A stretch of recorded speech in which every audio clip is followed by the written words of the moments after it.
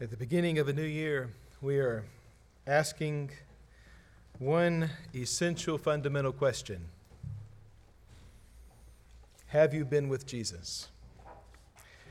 Last week we looked at a passage that we'll look at again today, found in Acts chapter 4, verses 13 through 22.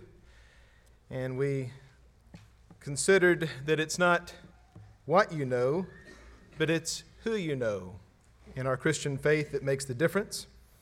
Today we are going to look at the same passage and consider that it's not what you know, but it's what you do that proves who you know.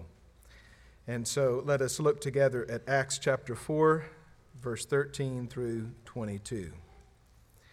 Hear God's word. Now when they saw the boldness of Peter and John and perceived that they were uneducated common men, they were astonished, and they recognized that they had been with Jesus. But seeing the man who was healed standing beside them, they had nothing to say in opposition. But when they had commanded them to leave the council, they conferred with one another, saying, "What shall we do with these men? For that a notable sign has been performed through them is evident to all the inhabitants of Jerusalem, and we cannot deny it. But in order that it may spread no further among the people, let us warn them to speak no more to anyone in this name."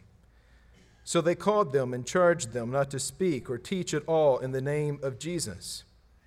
But Peter and John answered them, "Whether it is right in the sight of God to listen to you rather than to God, you must judge. For we cannot but speak of what we have seen and heard." And when they had further threatened them, they let them go, finding no way to punish them because of the people. For all were praising God for what had happened. For the man on whom this sign of healing was performed was more than 40 years old. God's word. Let us pray. Father, we give you thanks for your word. We thank you for the privilege of being able to assemble in the name of Christ and to do so without fear of negative repercussion or uncertainty or even death. Father, we thank you for the joy of being able to lift our voices together and to worship our great God and Creator. And we thank you for your word. As we ask ourselves the question, as we start a new year, whether we have truly been with Jesus, we pray that none of us this morning would leave here without that question answered, that none of us would leave here unable to say that we have had an encounter with you. We pray, O God, as we come to the reading of your word, that you would be with my lips, though they be feeble and made of clay, that you would enable me to proclaim your word in a way that would speak to each of our hearts, and that your Holy Spirit would take the word proclaimed and use it to transform our lives. We pray this in Jesus' name. Amen. So as we ponder the question, have you been with Jesus? Last week, again, we saw that for many of us, we have three different levels at which we answer this question. And I'll just, by way of review, touch on those again, also for those of you who were not here. Oftentimes, we answer the question either conceptually, by what we believe about God, or perhaps we answer the question morally, by whether or not we do the right thing, whether we do what we know God wants us to do. But very rarely, or much rarer is it the case that we answer the question based on whether we truly have an experience with him, whether we have had an encounter with God. And so as we look at this text, one thing that stands out is not so much that the disciples didn't know the right thing, they did know the right thing. And so I don't want to downplay the importance of believing the right thing about God. It's not whether they did the right thing or didn't do the right thing, because after all, our morality is important. If we say that we believe in God and yet live like we do not, then ultimately we betray ourselves. But what I rather want to focus on as we look at a new year, as we have already entered a new year, is whether when we encounter Christ, whether our lives have been changed by that encounter. I think for many of us, we have encountered the God of the Bible on a conceptual level. We have perhaps encountered him on a moral level, but have you encountered this Creator? Have you encountered God on an experiential level? Can you say that you know Him through Christ? Can you say that you belong to Him? So I believe that our greatest challenge as believers is not in appreciating right thinking, right doctrine, orthodoxy, if you will, but rather our greatest challenge is assuming that right thinking is the sole fruit of a restored relationship. We saw last week how that the heart of the gospel is not just to correct our thinking, is not just to teach us to do the right thing and make right choices and decisions, but the heart of the gospel is a restored relationship. The fact that all of us were created in the image of God, and we were created for one fundamental purpose, and that is to love Him and to obey Him and to bring Him glory. But because we are born sinners, that relationship with our Creator has been fractured. It has been harmed. It is, in fact, one that is antithetical to what it was intended to be. We are enemies of God. And so the question is whether we have had a restored relationship with Him. Today we're going to look at the three groups of people that we identified last week and see their responses to Christ. The first is the response of the Jewish leaders. Secondly, the response of the disciples. And thirdly, the response of the watching world. Now, one point that I want to make before we go any further is that all three groups of people knew about Christ. These events, the events of His passion, the events of His death, the event of His resurrection did not happen in a vacuum. They did not happen in secrecy. They happened in the very city just a few days before the events that we just read about here in Acts chapter 4. So everyone there would have at least heard, if they weren't personal eyewitnesses, to the reality of which Peter and John were speaking. Everyone, you might say, knew about Jesus. The question is, did they know Him? And this is ultimately where we see the differences in their responses. So let's first look at part one, the response of the Jewish leaders. If we were to determine the veracity, the integrity of someone's faith solely by what they believe, then it would appear that the Jewish leaders are not far from the kingdom of God. After all, they were the ones who were the theological experts. They were the ones who defined what you should and should not believe. They were the ones who wrote the gold standard for orthodoxy in their day. They were, by all accounts, the faithful. If you asked any Jew on the street, who is the most righteous person you know, chances are they would have pointed to one of the scribes, one of the Pharisees, one of the Jewish leaders. However, when we examine their conversation, what is startling, what is frightening, is not that they had an animosity towards God. See, that's where we often misunderstand the text. We see the Jewish leaders as being contentious towards God. It's not that they had an animosity towards God. In fact, the reason why that they did not do any harm to the disciples is because they saw that God was being praised. However, there was a difference, there was a slip, there was a disconnect between what they said they believed and how they responded to Jesus. And we see this in what they said when they were behind closed doors.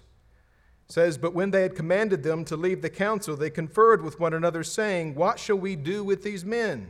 For that a notable sign has been performed through them is evident to all the inhabitants of Jerusalem. In other words, they saw the proof. They saw the miracle. And we cannot deny it. But in order that it may spread no further among the people, let us warn them to speak no more to anyone in this name. So they called them, the disciples, and they charged them not to speak or teach at all in the name of Jesus. And so when we see the response of these Jewish leaders to Christ, what we see is a group of people who prioritized security above surrender. And that's the first thing that I want you to write down, to bear in mind, to think about whenever we answer the question, have I been with Jesus? Do I prioritize security over surrender? Now, let's give for a moment the Jewish leaders a benefit of the doubt. They were, after all, in charge of the temple. They were the peacekeepers, or so they thought, of the city. And so the security of the city, the security of what they considered orthodox, the security of what they believed to be sound doctrine was one of their foremost priorities. But they did not surrender to the truth that they saw before them. And so I will reiterate something which I said last week, which is that knowing about Christ, knowing about God, is not the same as knowing Christ, knowing God. And our responsibility is not simply to be the gatekeepers of the bastions of Orthodox faith. Our responsibility as Christians, as those who have had an encounter with Christ, is to be the mouthpiece of the gospel, to be the hands and feet of Christ in our community. We are to, if you will, prioritize surrender above security. That's the fundamental characteristic that we see pervasive throughout the church of the early first century. As we look at the church, the work of the Holy Spirit through God's people in the book of Acts, we see that God's people consistently prioritized surrender to God above their own security. But that was not the response of the Jewish leaders. The standard that they had set for the crowd was one that it was okay, it was acceptable to believe in Christ so long as you didn't teach about Christ.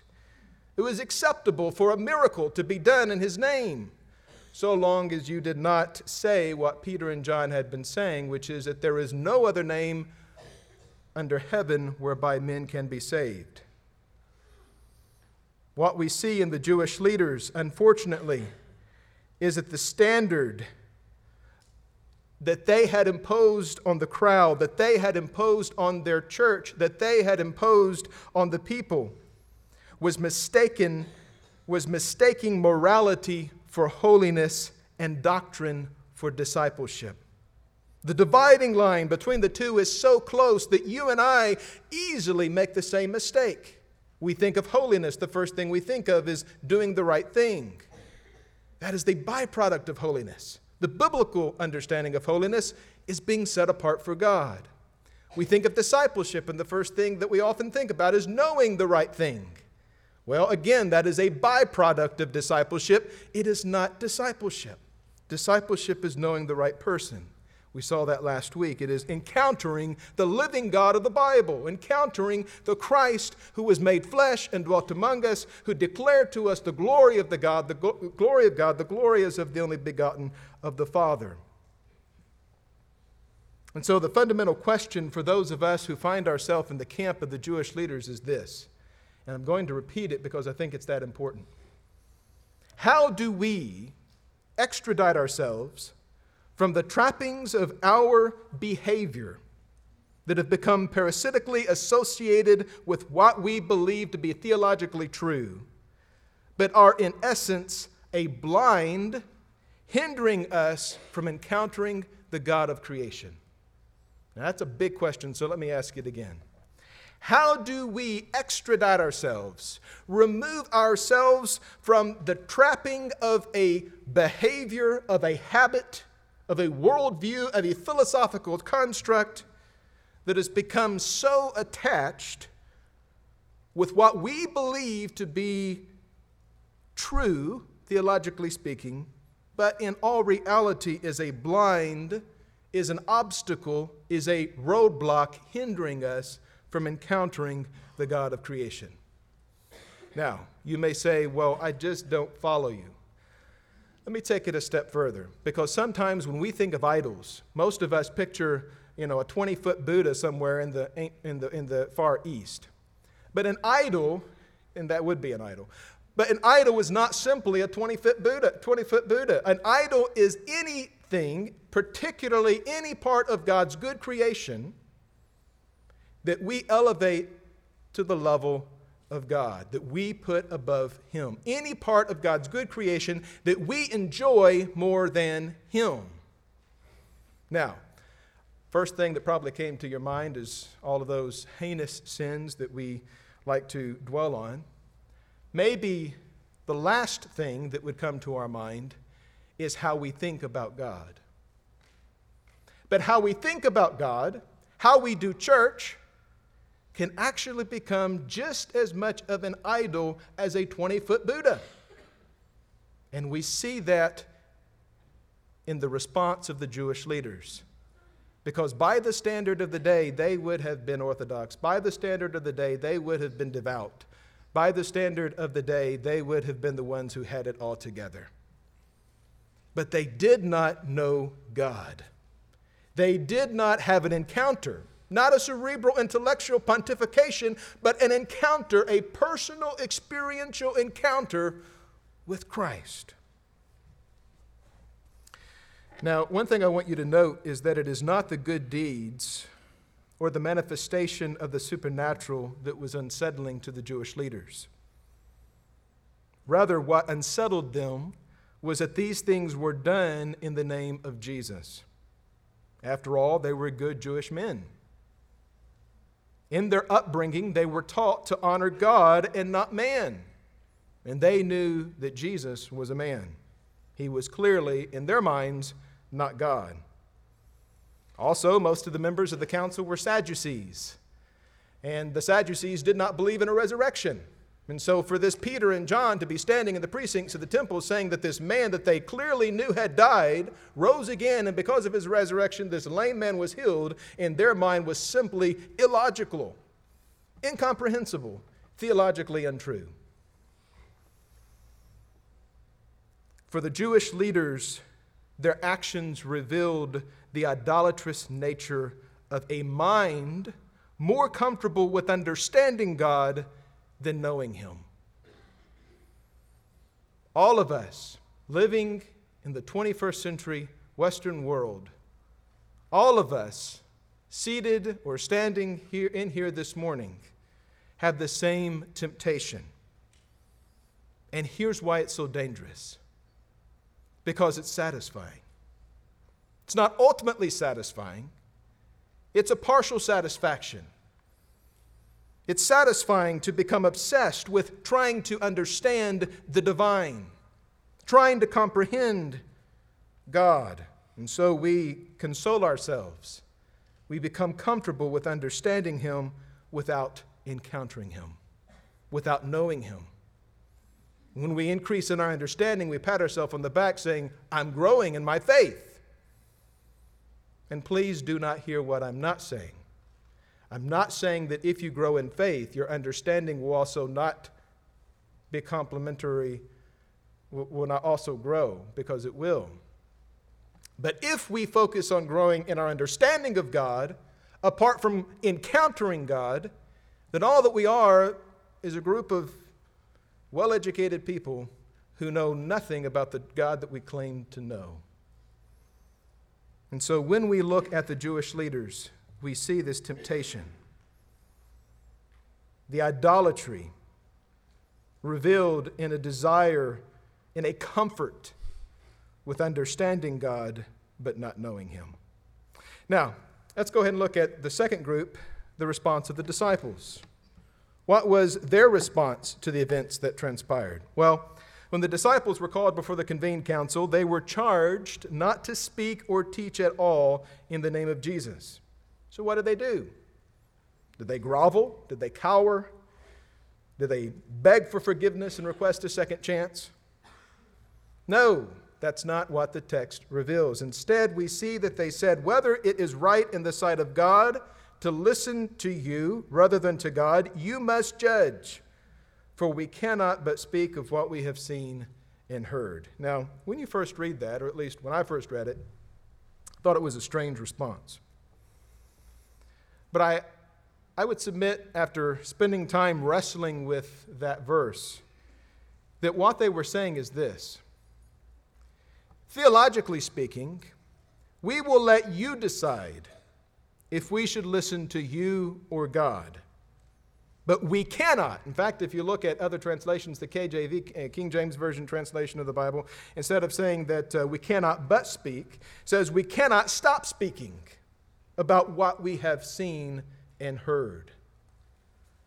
They knew Christ to be the power of God. They knew Christ to be the only name under heaven whereby men can be saved. They knew what John later would write about in John's epistle, the first epistle, chapter 1, verses 1 through 3, when he said, "That which was from the beginning, which we have heard, which we have seen with our eyes, which we have looked upon and have touched with our hands, concerning the word of life, the life that was made manifest, and we have seen it, and we testify to it and proclaim it, to you the eternal life, which was with the Father and was made manifest to us.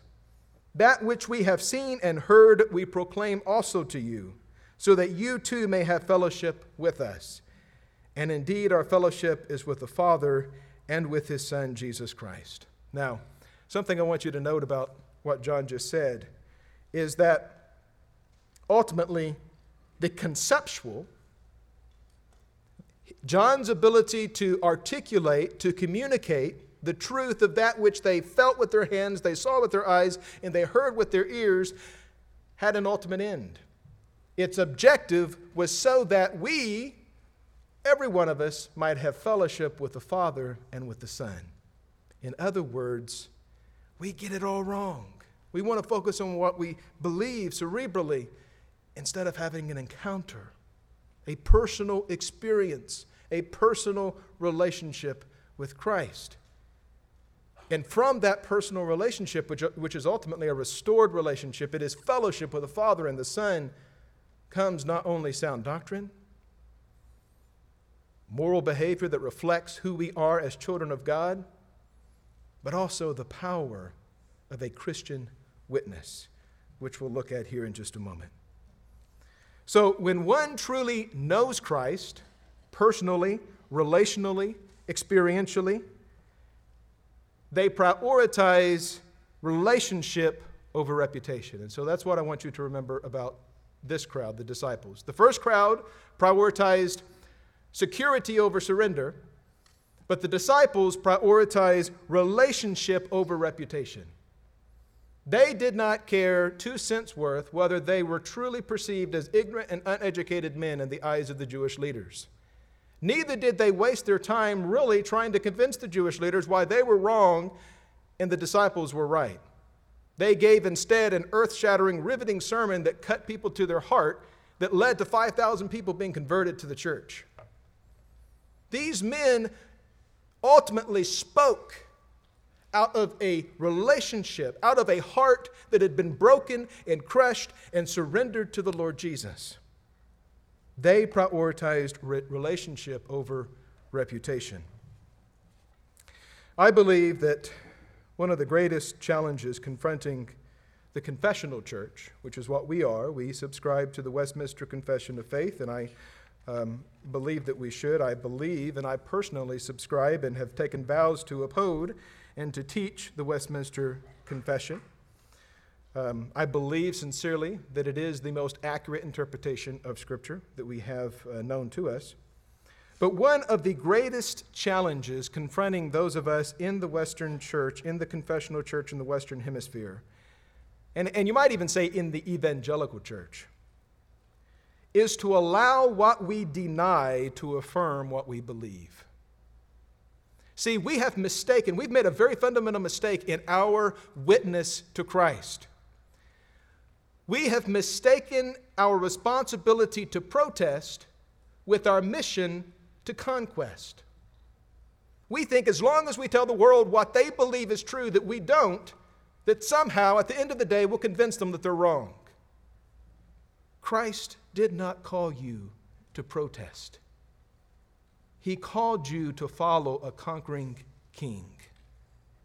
Christ did not call us to deny everything that the world says and to spend our time debating back and forth with people why they are wrong. He called us as a living organism, a living body, to manifest Christ to the world in such a way that even if they cannot agree with what we say, they know that we are a city set on a hill, a light in the darkness around us. The disciples prioritized relationship over reputation. We are called to live out our faith, a faith that has been handed down to the saints, not merely to discuss it, We are called to live it out. We are called to be doers of the word and not hearers only. We are called to live lives that so reflect the dominion of heaven that others look at us and render praise to God, even if they disagree with us. So God forbid that you and I become so comfortable knowing about God that we're unwilling to know Him, that we isolate ourselves in our bastions of orthodox doctrine and turn a blind eye to those around us who are in need. We do not show the world that we are the disciples of Christ by what we believe, necessarily, not if it is simply no more than conceptual ideas. Rather, we show the world that we are His disciples by what we do. And if you truly want to know the definition of discipleship, it is knowledge that is inseparable from action. It is a knowledge that is centered on a person that is inseparable from action. Those whom Christ called on earth to be His disciples, it was not enough that they heard His teaching. He wanted them with Him, first and foremost. And as they spent time with Him, well, the book of Acts shows us what they did, what they became. Now, it's true that what we believe does determine what we do. Please, again, do not hear me incorrectly.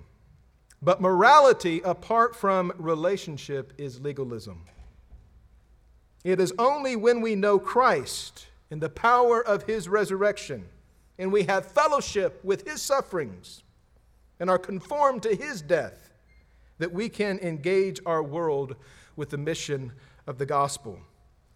We spend a lot of time talking about sin and holiness.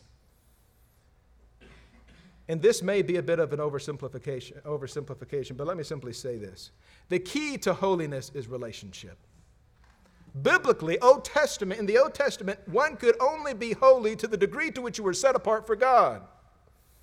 And nothing has changed in the New Testament. So the question then becomes, do we struggle with sin? Are we living in sin? Do we struggle with outright disobedience to God? Well, the answer is an encounter with Christ, a relationship with Him.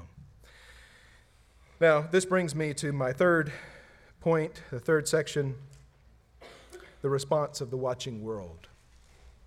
So we're told in chapter 4, verse 4, which was not our text, that many of those who had heard the word preached by Peter and John believed, and that the number of men who came to faith was about 5,000. Now, that's just the number of men who came to faith. Could be the number of everyone, or it could be men and women combined, or it could be just men, and then there were several women who came to faith and children as well. We don't know. But what we do know is that there was a mass conversion of people, not because they were given the 3 steps to salvation, not because they were confronted with a 12-step doctrine of self-help, but because they were confronted with a person, the Christ of the gospel, the Christ of Scripture. And then at the end of our text, which we did read today, it says that the crowd was praising God for what had happened. Now, I have a lot of books on my shelf on evangelism. And I thought it would be interesting to do an experiment and to go to Amazon Prime and to isolate books and type Christian evangelism.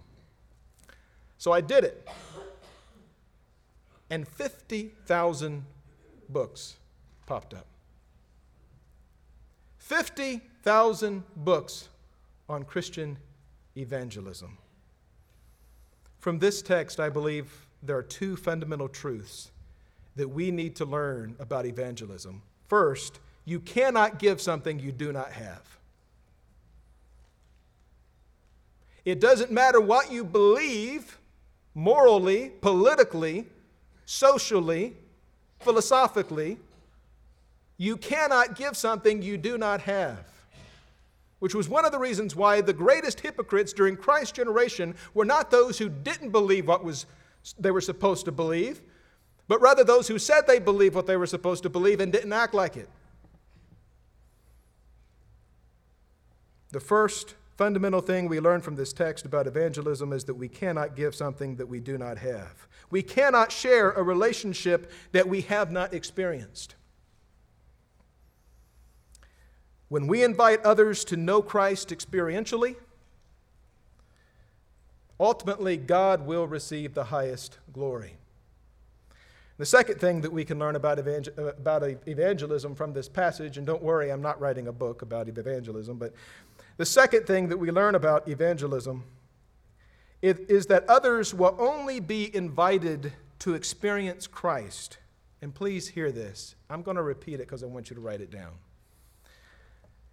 Others will only be invited to experience Christ when we trust the sovereignty of God more than the certainty of our theology. Others will be invited to experience Christ, will only truly be invited to experience Christ when we trust the sovereignty of God more than the certainty of our theology. Now, I'm going to let that stew with some of you for a minute because it needs to. It needs to stew with all of us. The crowd of onlookers who heard the message of Peter and John, this message that was precipitated by the lame man being healed, ultimately responded in praise to a God they did not understand for an action, for a deed that they could not deny. Oftentimes, when you and I walk out to a watching world and we do not know the one that we present to them, it is an expected response that they seek to understand the God that they can deny by looking at our lives. And so, ultimately, our testimony becomes ineffectual. Our witness becomes dim. Our light is put out. The key, and I want to bring this home because this is something that has been burning in my heart over the last several weeks as I think about the future, as I think about how that we as a congregation, as a church, can reach out to the households, the neighborhoods, the families around us, people in our own family, how that we share the gospel with others. Ultimately, we can only give what we have. And we can only present Christ to others when we trust His sovereignty more than the certainty of our theology. Now, the people who, according to the text, were praising God were not as familiar with God, or at least theology, as the Jewish leaders were. But they were intimately familiar with suffering. They may not have been as familiar with the law, the Torah, the Talmud, the commentary of the law, as were the Jewish leaders. But one thing they could not deny is that every day when they went to the temple and they left the temple precincts, there was this man who was suffering, who was laying at the gate. They may not have understood God, but they did understand suffering. Why do I repeat that? I repeat that because you and I as Christians understand suffering. We live in the overlap of the ages. Even though we are a new creation in Christ, we still suffer in this earth.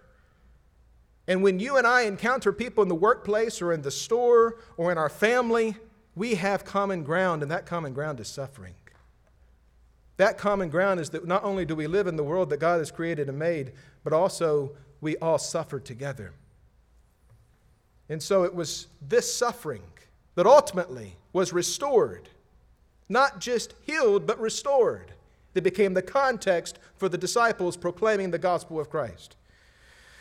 Because the crowds responded with praise, and look at the very last line that Luke includes here in the book of Acts, the passage we just read, verse 22 of chapter 4. It says, "For the man on whom this sign of healing was performed was more than 40 years old." Now, he wasn't just making a statement about this man's age for no reason. He was making a statement about the man's age because this man was lame from birth. And when he experienced the power of the gospel through the name of Christ in his life, he didn't gradually start walking. He started jumping and leaping and praising God. And so what the crowds witnessed was not simply healing, it was restoration. You and I preach a gospel not simply of healing, but a gospel of restoration. The gospel that should be lived out through our lives on a daily basis is not simply that Christ has come to save us from our sins, which is true, but that Christ has come to make us a new creation, that the old has passed away and all has become new. And how can we proclaim that message if our lives betray it in reality?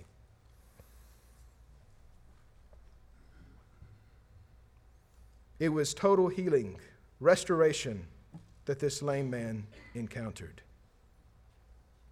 The man did not simply have this obstacle removed, he was given full range of motion. I am learning what that means. So the question becomes, as we stand in the very beginning days of a new year, have you spent time with Jesus? And if so, how many lame people do you know? See, it's not what you know, it's what you do that's proof of whether you know who you say you know. Have you been with Jesus? And how many lame people do you know? Now, I don't know if you noticed it, but I am now, praise God, in 2 shoes.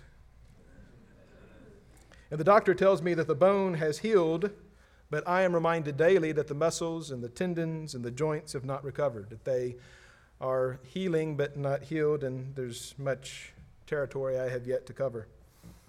So, if you watch me close enough, you will see that I am limping, but I have hope. Hope that the more that I walk, the more limber my joints will become, that my full range of motion will be restored.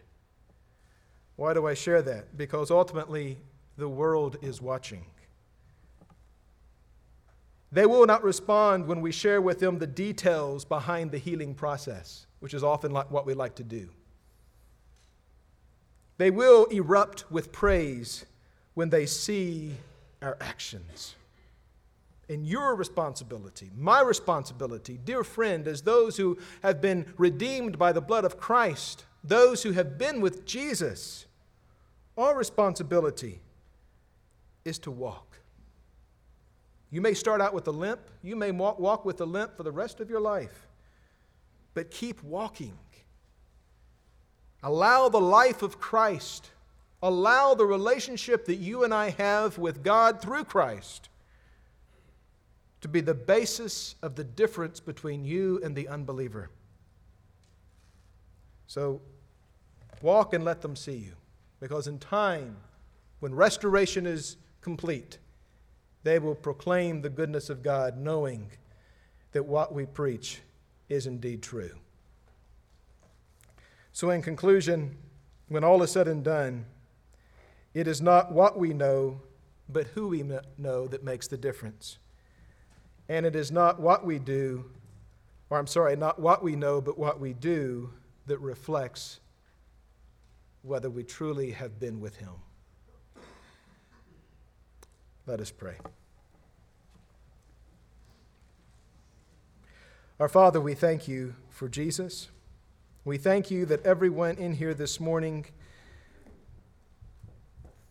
has been presented with the person of Christ. And we pray, O God, that through your grace and through the power of your Holy Spirit, that you would enable us, empower us to know you and the power of your resurrection, the fellowship of your sufferings, being made conformable unto your death, Lord Jesus.